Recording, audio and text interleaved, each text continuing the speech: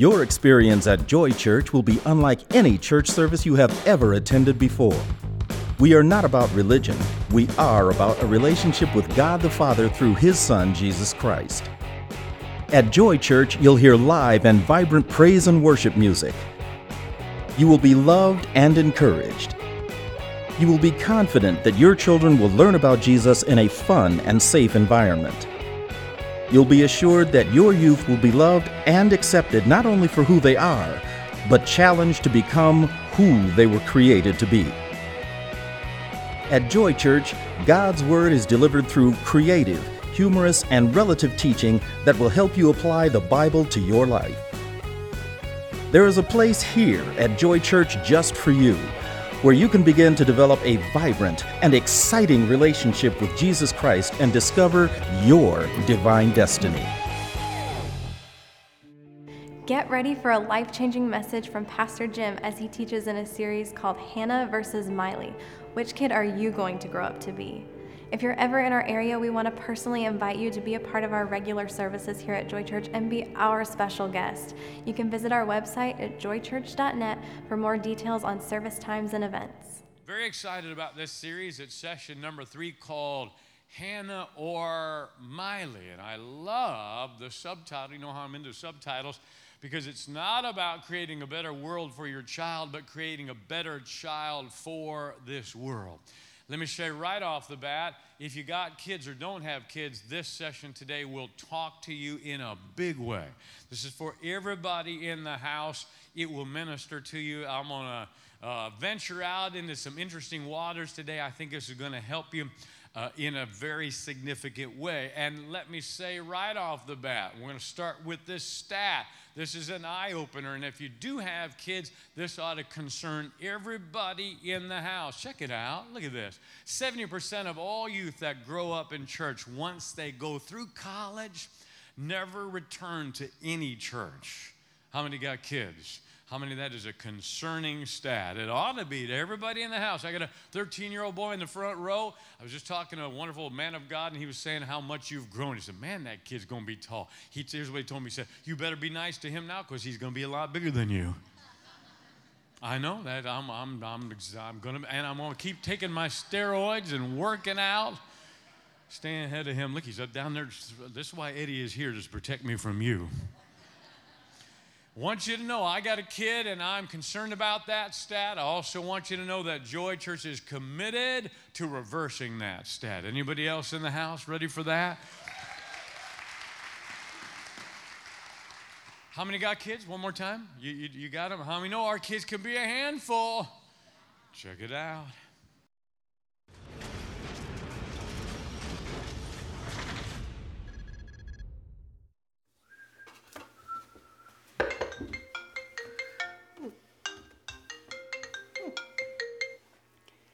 Hi there, Miss Pearson.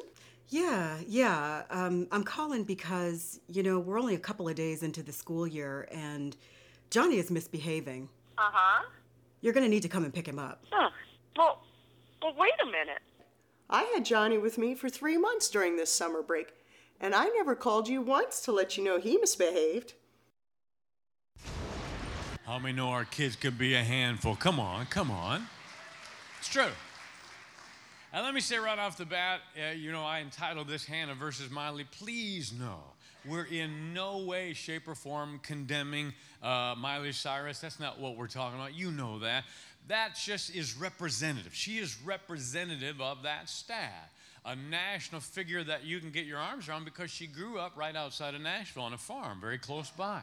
Gave her life to Jesus Christ at 8, got water baptized, made a promise to her dad, took on a purity ring that she would stay physically pure until she got married, but somehow she got way off the Jesus track. Again, not mad at her at all. How many need grace and mercy just like she does? I certainly do, but she again is representative nationally of a stat, something we can get our arms around that we must take a look at so that we can reverse. Me and Kevin want to know about this. So let's review quickly. We'll jump into new territory today, and we're going to cover some real important things that I think will challenge everybody in the house. Let's talk about it. How do our kids fall away?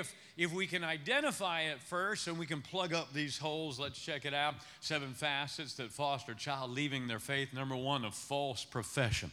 All of these will begin with an F so that they're easy to remember. A false profession, we talked about this from 1 John chapter 2, 18 and 19. The Bible says that they were with us, but they went out from us, showing that they were really never with us in the first place. In other words, people make false professions. They walk an aisle, they pray a prayer. I know I did. When I was 8 years old, I prayed a prayer that I did not mean.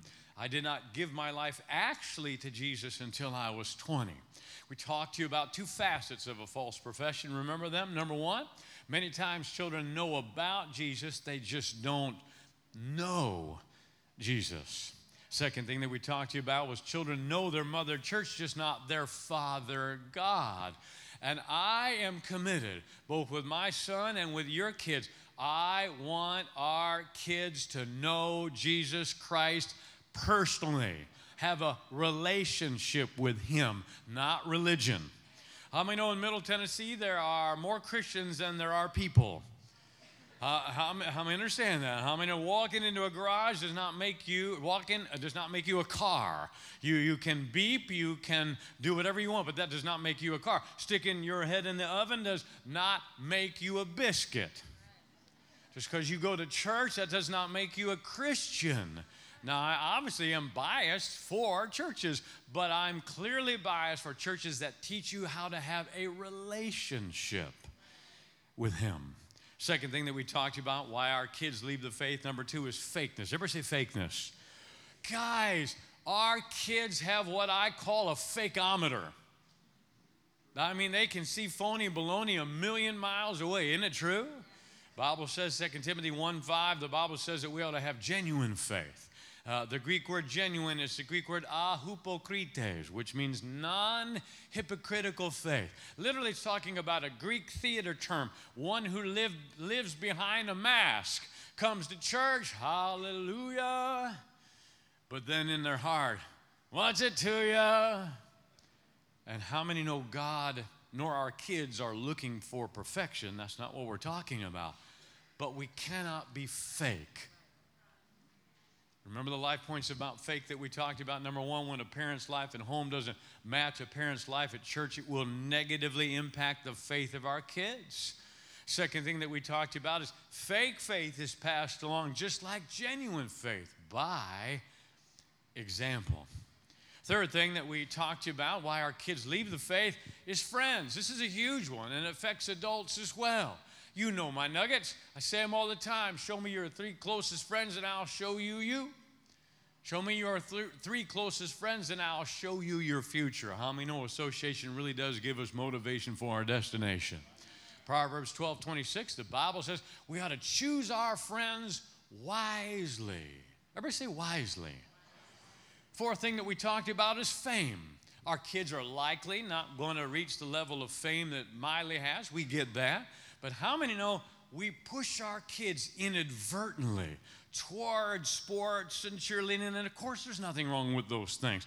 But we have to be cautious that we don't prioritize those things over God, over church, over seeking first the kingdom of God and his righteousness. I watch a lot of people with a good heart, a lot of parents with a good heart, inadvertently push our kids towards a culture that wants to kill them. How many know this culture values looks and athletic prowess and sex and sarcasm? But how many know God doesn't? God values love, and he values character, and he values being a servant, and he values being a man or woman of God, a man or woman of faithfulness. With my son, I thank God, he's keeping up with the latest trends and all. That's fine. I try to do the same thing. At least people try to do it for me. My wife tries to dress me up. How many know you can dress me up, but you can't take me out? I'm trying to stay a little bit relevant now that I'm 54 years old. I get that. There's no problem with any of that. But we have to be cautious that we're not emphasizing the wrong thing. It's so important we get this. We live in a generation that vilifies a person like Tim Tebow, ridicules Tim Tebow because he stays pure as a big, strong, good-looking man of God. He's made a vow to stay pure until he gets married, and people ridicule and vilify him. And yet we glorify all these other guys over with multiple sex partners. I don't know about you, but that's upside down. Tim Tebow, wrong team, right coach. Some of you will get that. Some of you will get that. But we push them towards sometimes a culture that's trying to kill them. Check out two facets on fame. Number one, popularity is when you're liked by others. Security is when you're liked by yourself. Maturity is when you know you are loved by God. Second thing that you need to know about fame, celebrities are visible, but heroes are usable. You know, and I know we live in a culture, well, people are famous for being famous. They have a reality television show or whatever, and therefore they're famous for being famous. They've not contributed anything to society. They're just famous for being famous. Thank you for your enthusiasm. But how many know there's a difference between a celebrity who's very visible and a hero who is very usable? We have a woman that comes to church. Her name is Gwen Edlin. Well, she comes here all the time when she's not in some other country ministering the gospel. She is 84 years old. She is a nurse. She works full-time as a nurse. She's the most amazing woman of God that I've ever seen. She travels about 30 or 40 minutes to get here all the time. She's gone to Muslim countries where I cannot go, and she has literally won hundreds of Muslims to Jesus Christ. She's gone up into some of the highest mountains where they still their religion still sacrifices babies to false gods. And she's gone up into those mountains to share the gospel with people that no one else would want to share the gospel with. She, my friends, is a hero. She's never going to be on ESPN. She's never going to be on Time Magazine. She's never going to be on any of those things, not even TMZ. But yet she is a hero. Fifth thing that we need to understand, we've talked to you about over the last number of weekends, is the follow-up decision. Remember, say the follow-up decision. So many times our kids, they make a decision for the Lord, but they don't make a follow-up decision. Remember the facets we talked to you about, the follow-up decision? Follow-up decisions are not a matter of salvation. Follow-up decisions are a matter of surrender. And not only is this true for our kids, but this is true for us adults. Remember this life point, because this augments what I'm saying here. We must teach our children whatever they hold back from God will end up a mess. Whatever we give to God will end up blessed. And moms and dads and every adult in the house, that counts for us too. And a lot of times we pray a prayer and we walk an aisle and we say, okay, Jesus, come into my heart. And now we're going to heaven, yay. But then we don't surrender our lives to the Lord because we're afraid to. Because we don't understand how much He loves us. And His plan for our life is better and greater than we could ever plan for ourselves. One more time, how many got kids? How many know our kids can be a little bit from time to time self-centered? Have you noticed that? But every once in a while, they can surprise us. Check it out.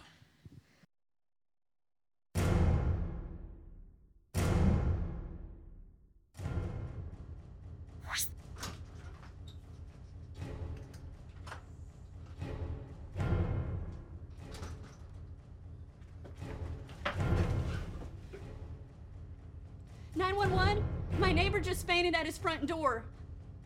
Yes, please hurry. I'm the one that dialed 911. I saw the whole thing happen. Sir. Yes. Sir. Okay, we are with the EMS. All right? And your neighbor called 911 because you fainted. What happened? Sir, how did you faint? It was enough to make anybody faint. My son had asked me the keys to the garage, and instead of driving the car out, he came out with the lawnmower. Sir.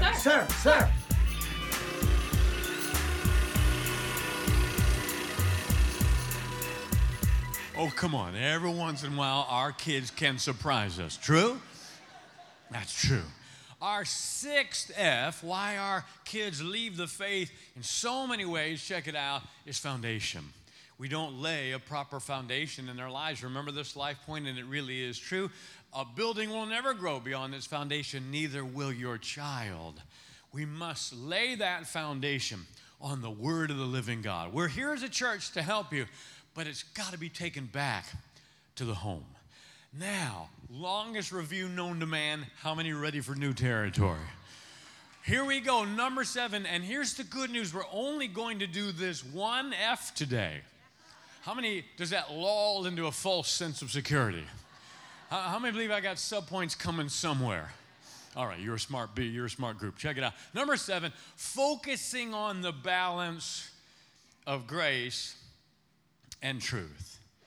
This is huge. What I'm about to say, please put on mature ears. I need you to not be politically correct this morning, but I do need you to be biblically correct this morning. Are you ready? Jesus, talking about Jesus in John chapter 1, 16 and 17, the Bible says that Moses came, the law came by Moses. But with Jesus came, watch this now, grace and truth. Everybody say grace and truth. We must, as parents, as a church, as adults, as individuals, balance out grace and truth in our lives. Because if we don't, our kids and this generation are going to get in a ditch over here or a ditch over here, and we need to keep them out of both. What do you mean, Pastor? Let me show you this dichotomy, because this is occurring in the culture today as we speak, and it really is a dichotomy. Check it out. Look at this. Our culture preaches tolerance. You know that's true. But Christianity, as Christians, we preach repentance. And how many know those two thought processes directly oppose one another? Because we live in a culture, you know and I know, we live in a culture that just lives and breathes tolerance. Oh, you got to be tolerant. Yeah, everybody. Man, I got to tell you, that's one of my pet peeve words. Everybody needs to be tolerant of everything. Isn't it amazing that the people that want us to be tolerant of everything are tolerant of everything but Christianity? I've got about 8 people that agree with that, and the rest of them are being very tolerant. Yeah. It's true, it's true. We live in a culture that just preaches and espouses, you got to be tolerant, you got to be tolerant, you got to be tolerant, you got to be tolerant. But yet, they are tolerant about everything and everyone but Christianity. And yet, the Bible teaches us, as the Word of God teaches us, the concept of repentance goes directly opposed to tolerance. Now, right off the bat, I say that word, and I can see by your lovely faces and your thunderous silence that word repentance is scary. Because we think right away, John the Baptist and locusts and camel hair and eating honey and, repent. You're a bear. No, some guy in a 3-piece suit, slick back hair, he's got 3 names, Billy Bob, Baptist or whatever, and it's like, repent, and we get scared by that word. Don't be scared by that word. It's a very biblical word. It is the Greek word, listen, metanoia. It's a compound Greek word, meta, change, noia, mind. When I repent, I'm just changing my mind. Watch this now. When I repent, I'm going my way. God's word shows me something different. I repent, and I turn around and change my mind and go a different way. That's repentance. It's really simple. It's, matter of fact, beneficial to everybody in the house. If we swim downstream with the culture and God is telling us to repent, I promise you, listen to me closely, there's a waterfall waiting for us. He's not trying to hurt you or take anything away from you. He's a good God, and He loves you. And when He says turn around and go a different way, there is a picnic area waiting for you. You may have to swim upstream to do it, but I promise when you get there, it'll be worth it. So don't be afraid of that word. But yet you can see the clash of cultures. Here's the Christian culture that teaches and preaches repentance, turn around, go God's way. And here's a culture over here in the world that teaches and preaches tolerance. Whatever feels good. You know that's true. Right now, we're not deciding what bathroom we're going in based on our plumbing. We're deciding what bathroom we're going in based on how we feel when we wake up in the morning. Come on, you know I'm telling you the truth. In Georgia and in North Carolina, they passed laws. I've got to admit, I'm absolutely flabbergasted. I was talking about this last night with my wife. I'm 54 years old, and I know to some of you that seems like a dinosaur, but I am amazed that I even have to deal with this subject matter. I'm absolutely amazed. They passed a law in Georgia, and then all of a sudden, all Hades broke out against the state of Georgia. And the simple law, if you got guy plumbing, go to the guy bathroom. If you got girl plumbing, go to the girl bathroom. I don't know, it seems simple to me. You say, well, wait a minute now, we need to be tolerant. Well, wait a minute, Mr. Tolerant. What about the 13-year-old girl who's in the women's bathroom? And some big old bruiser who happens to wake up that day and feel like they're a girl, they're going to go in that bathroom. And I happen to have a 13-year-old boy, but if I had a 13-year-old girl, I would be concerned about her rights.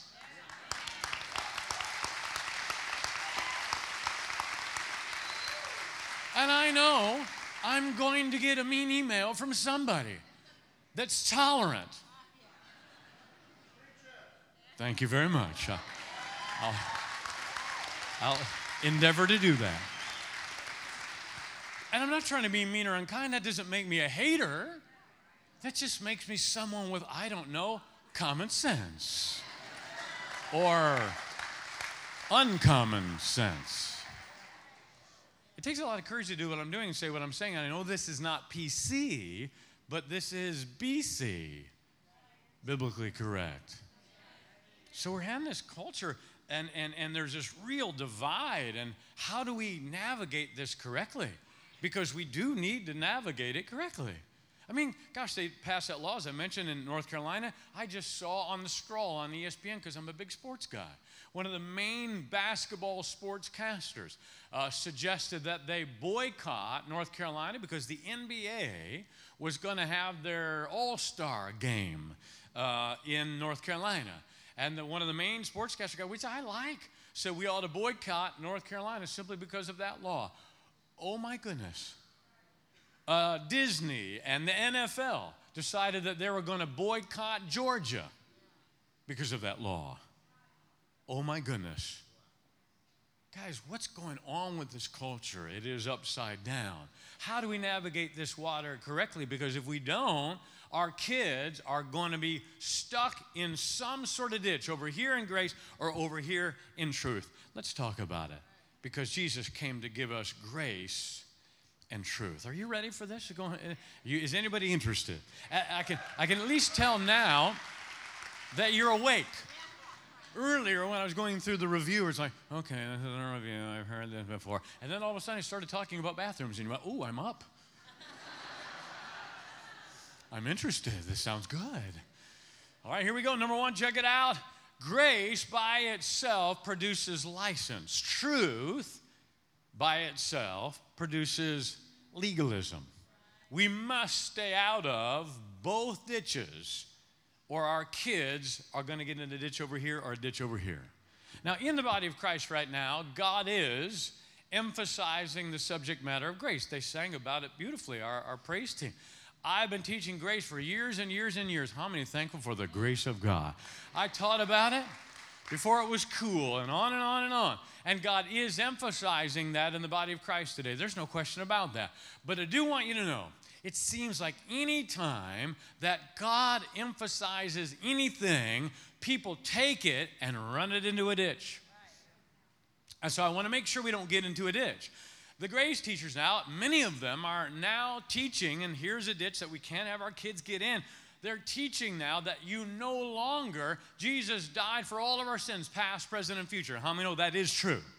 No question about that. But because of that, you no longer need to receive Jesus as Lord.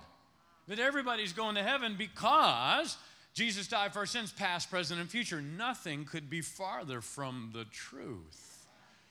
That's a dangerous thing to teach. What people don't understand is Jesus Christ bore our sins and bore my sins and bore your sins on the cross. Aren't you glad he did? Thank God. But I hear this all the time. You say, well, I'm forgiven because of what Jesus bore on the cross. He bore my sins, so I'm forgiven. That's not the case at all. Sin, my sin, your sin, watch this now, was judged on the cross. God poured out his wrath on Jesus, and now he is satisfied. He is more than satisfied because of what Jesus has done because of my sin and yours. Jesus bore our sin on the cross. He judged sin on the cross. But you don't and I don't receive forgiveness until you receive by faith what he did in his grace. Just because he bore our sins doesn't mean that everybody's going to heaven. How many know whatever God does in his grace you must receive by faith? Ephesians 2:8-9, by grace are we saved through faith. And that faith is a gift of God, not of works, lest any man should boast. So my sin, your sin was judged on the cross. But we receive forgiveness when we receive what he's done by faith. Also, a teaching now going around the body of Christ that as a believer, we no longer have to confess our sins because sins have been dealt with past, present, and future, and they have been dealt with past, present, and future. But just as you understand, just as I shared, sins were judged on the cross. Power of sin was broken on the cross. But please understand, when I mess up, I still have to fess up and not cover up. 1 John 1:9, if I confess my sins, he's faithful and just to forgive me and cleanse me from all unrighteousness. Aren't you glad he's a good God? But aren't you understanding that I must receive by faith what he's done in his grace? Otherwise, it does me no good. So if we get over here in the ditch called all grace, it brings us to license, and I'm seeing that in the body of Christ now. But in the same vein, if it's all truth, it brings us into the ditch of legalism. And boy, do we see that in the body of Christ, where everybody is bad and church is all about don't do and don't do and don't do and don't do and don't do. Listen to me very clearly. I tell you this all the time at Joy Church. Joy Church is not a don't-do church. Joy Church is a do-do church. When you walked in here, you stepped in it right away. Not about legalism. It's not about don't do. It's about do. Galatians 5:16, I do walk in the Spirit, therefore I don't fulfill the lust of the flesh. It's not I don't walk in the lust of the flesh, and therefore somehow I work my way into the Spirit. That's the opposite. That's legalism. Second thing that we need to understand, we must be culturally relevant without being culturally compromising. Now, church, listen to me, please. This is huge, what I'm saying here. And this is a delicate balance that I, as your pastor, must walk, and we as a congregation must walk, and we must walk it delicately. And we must do it with the Lord. This is something I talk to God about on a regular basis because I watch a lot of churches, and they're stuck in the 80s. How many know what I'm talking about? You know, they're still up in the praise to, Father Abraham, he's one of us. And they've got felt boards with Noah on it. Listen, you're not going to reach this generation with felt boards and Noah.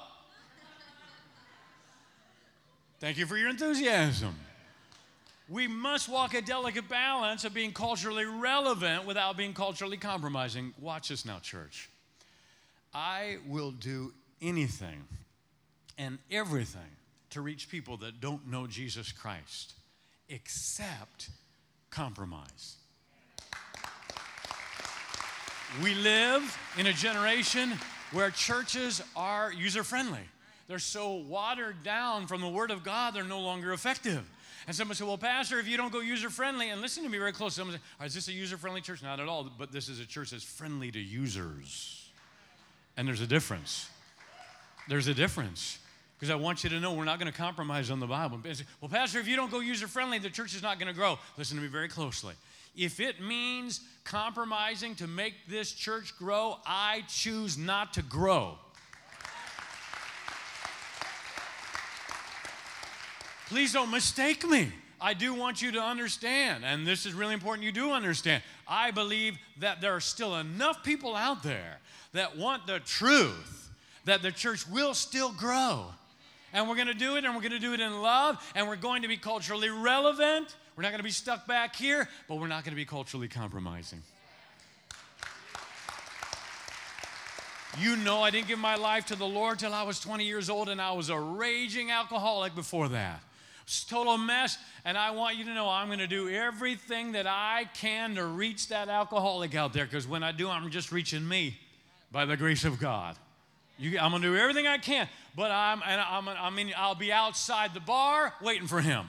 I'll clean him up when he's standing in his own vomit, because I've been there. But I'm not going to buy him a beer. And there are churches that are doing that.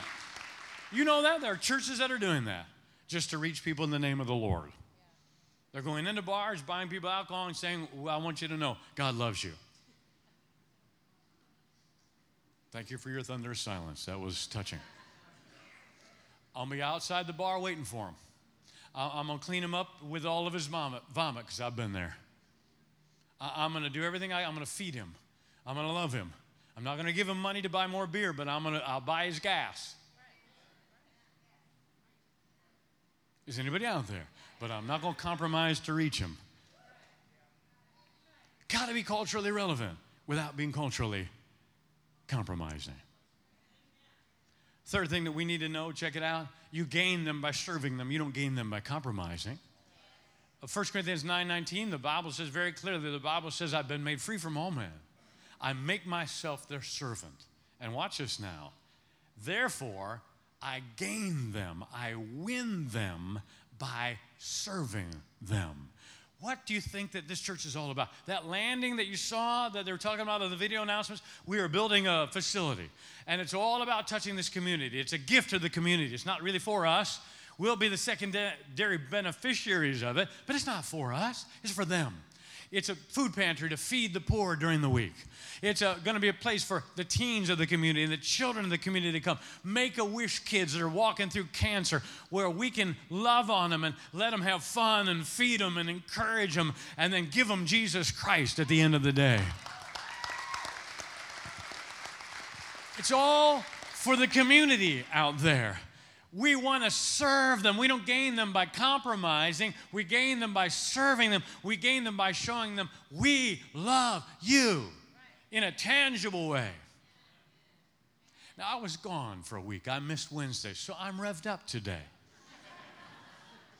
This is part of my passion point, and you need to understand this. This is huge. Fourth thing that you need to know.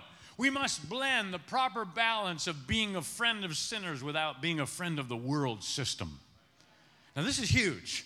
Look at those two verses, Luke 7:34. Don't have time for it, but check it out at home, please.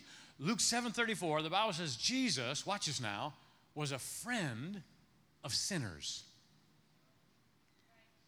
James chapter 4, verse 4, the Bible says if you are a friend of the world, you're an enemy with God. Doesn't it sound like those two verses totally clash? Jesus was a friend of sinners. James said if you're a friend of the world, that you're an enemy of God. How many know that seems like a clash, seems like it contradicts, but oh no, it complements. And listen to me closely. Let me help you balance this. Jesus was a friend of sinners. You know that. Man, he hung around all the worst of the worst. He hung around prostitutes. I mean, it'd be a scandal today. He hung around the worst of the worst, publicans and sinners and tax collectors. He hung around the worst of the worst. That's what they accused him of. He was a friend of sinners, but he always did it without compromising.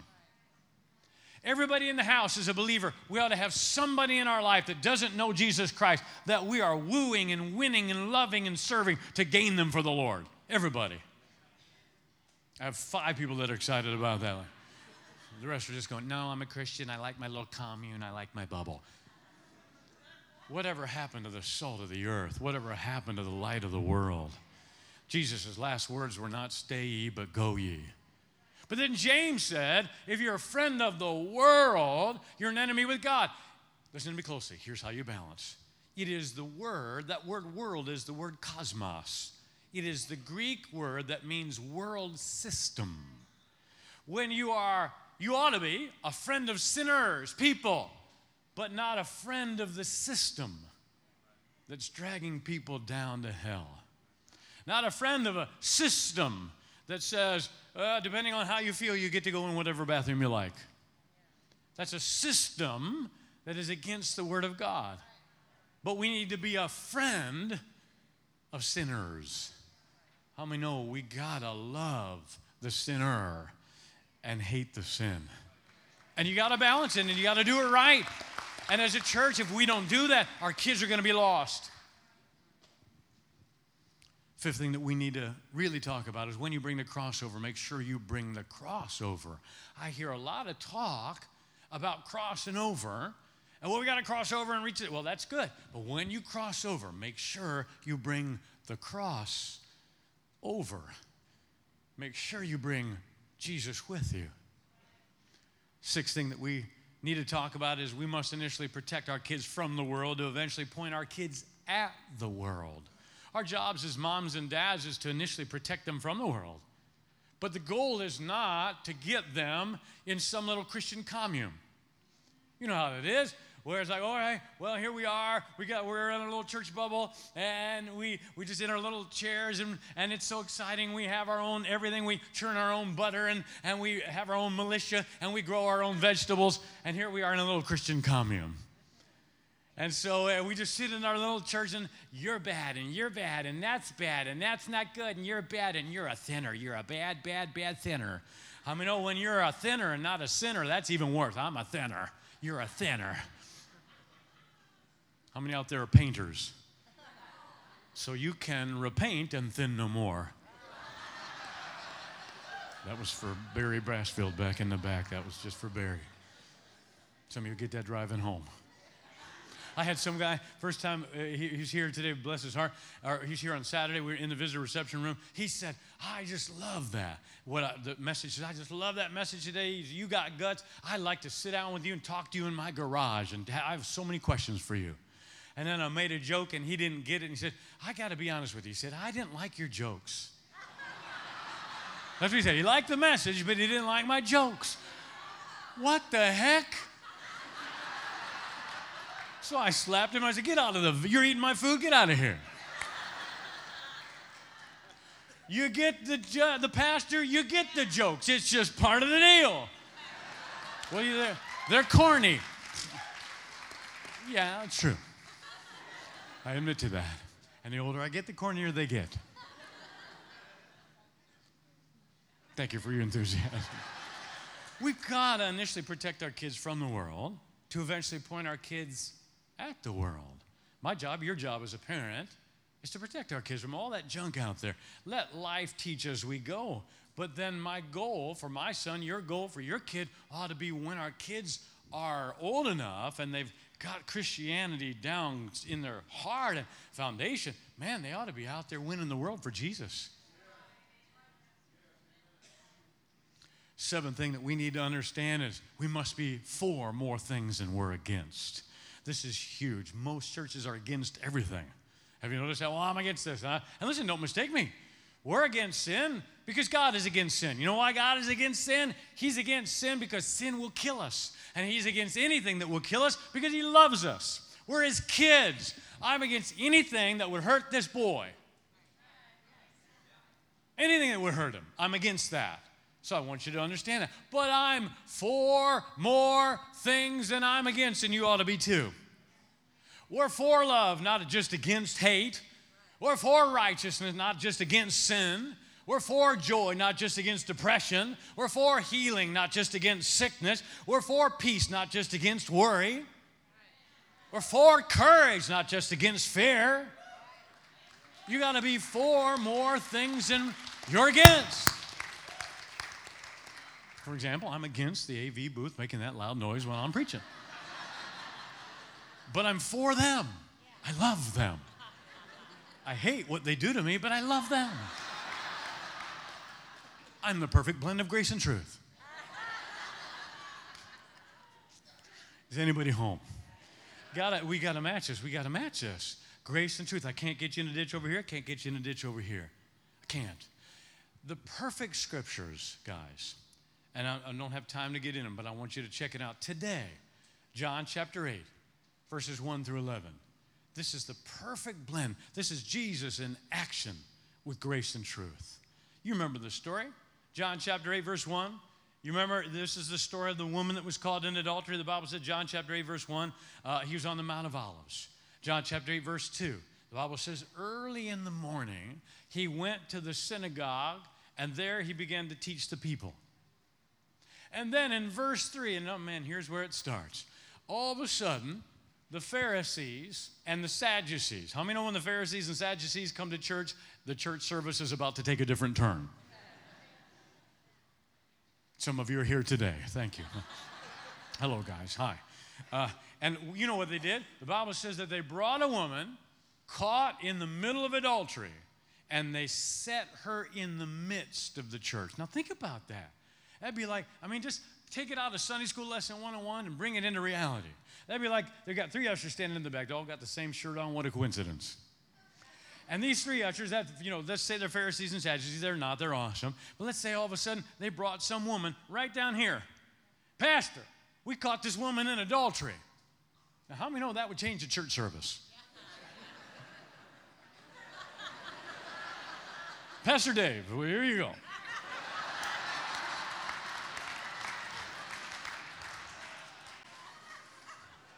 That would change the church service big time. You know it's true. And here's what the Bible says. The Bible says they caught her in the very act. In other words, in the middle of what was going on. Now, I have a couple of questions about this because I don't just read the Bible for Sunday school stuff. I read the Bible for what it says because you ought to check it out. I have a couple of questions about this. If they caught her in the very act, where's the guy? Because he ought to be there too. If we're going to be fair. I at least thought I'd get an applause from you ladies out there. The men are. But the women, I thought I'd get at least a small applause. Where's the guy? Second problem I got with this scenario is if you caught him in the very act, what's your problem, Peeping Tom? Tom, the Pharisee. Come on now. Caught him in the very act.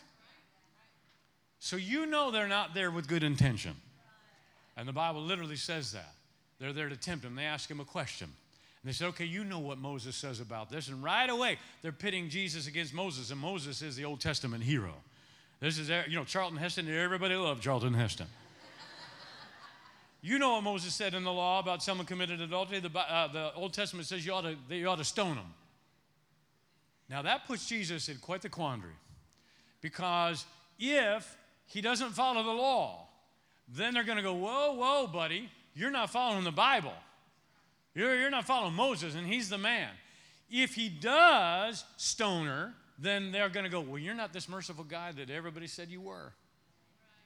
They thought they had him. I love Jesus. You cannot paint Jesus into a corner. He's going to come out and embarrass you. When you're trying to stick it to him, he loves you. If you ask him a right-hearted question, he'll answer it because he loves you. But if you ask him a wrong-hearted question to trick him, not good business. Jesus is the coolest, man. And without missing a beat, doesn't say squat, just stoops down and starts writing something in the sand. And the Bible says, as if he did not hear them. Totally ignored them. Nice question. Stoops down, starts writing something in the sand. Now, I love it. Someone said, what did he write, Pastor? Well, the Bible tells us what he wrote. You may not know this. Jeremiah chapter 17, verse 13, the Bible says that they that went astray, he wrote their names in the earth. Now, how many know if all of a sudden you know Jesus doesn't know you and you don't know him, and he stoops down and starts writing your name in the sand, how many know that's got my attention? Number one, Peeping Tom.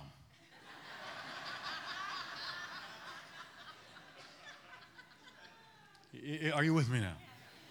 So he gets up from that, writing their names in the sand, and then they start doing it again. They're questioning him again. And he stoops down a second time. Now, the Bible doesn't say directly what he wrote, and then he starts writing something a second time. The Bible doesn't say exactly what he wrote, but I can tell you context strongly infers that he wrote down their sins Because the Bible says that remember what he said? He without the first sin cast the first stone. So if I know your name and I know your sin, so I start writing these ushers' name down. Brad. Kleptomania. How many know Brad, even though he brought the woman down here, all of a sudden Brad starts moonwalking out of here. Isn't that true? Because the Bible says that their conscience convicted them. And from the eldest to the least, they all moonwalked out of there. And they were gone. Now, it's Jesus and this woman standing alone. And he's the only one with the right to actually stone her. Because he said, he without sin, let him cast the first stone. Guess who qualifies? Jesus. But you know what he said? He said, woman, where are your accusers? She said, I'm paraphrasing, they moonwalked out of here. And watch what Jesus said, the epitome of grace and truth. Neither do I condemn thee. That's grace. Go and sin no more. That's truth.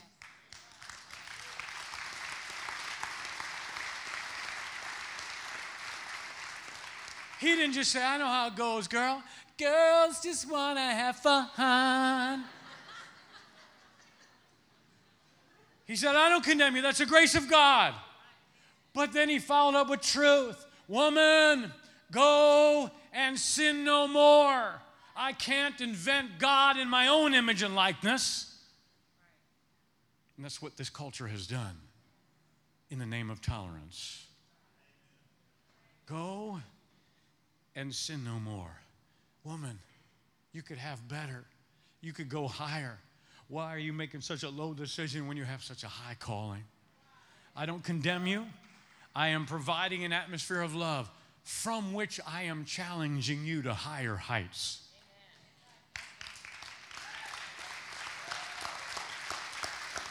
That's what we've endeavored to build this church on, those verses, to provide an atmosphere where people can come exactly as they are.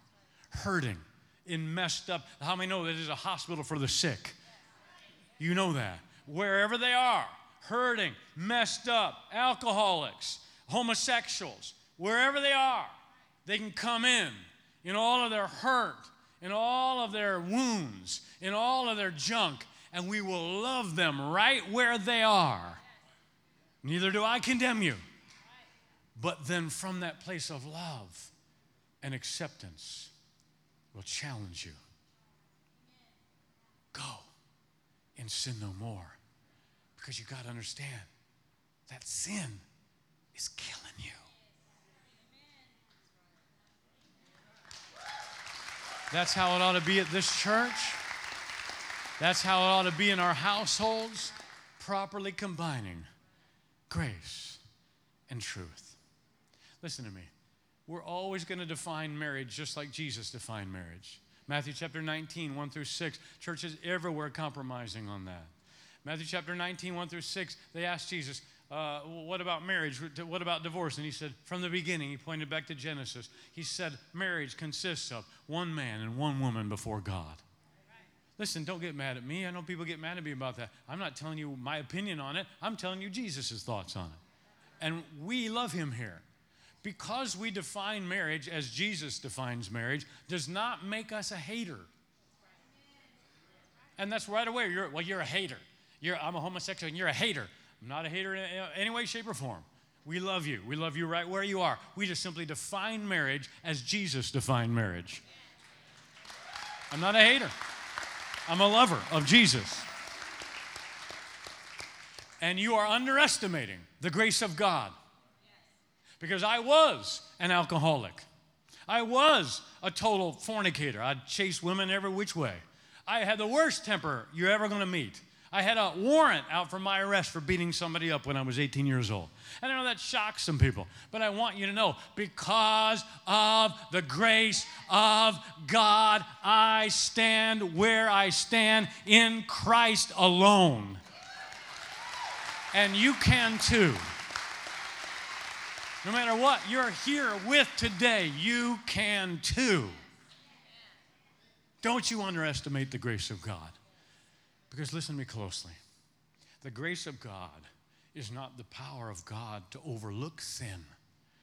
The grace of God is the power of God to overcome sin.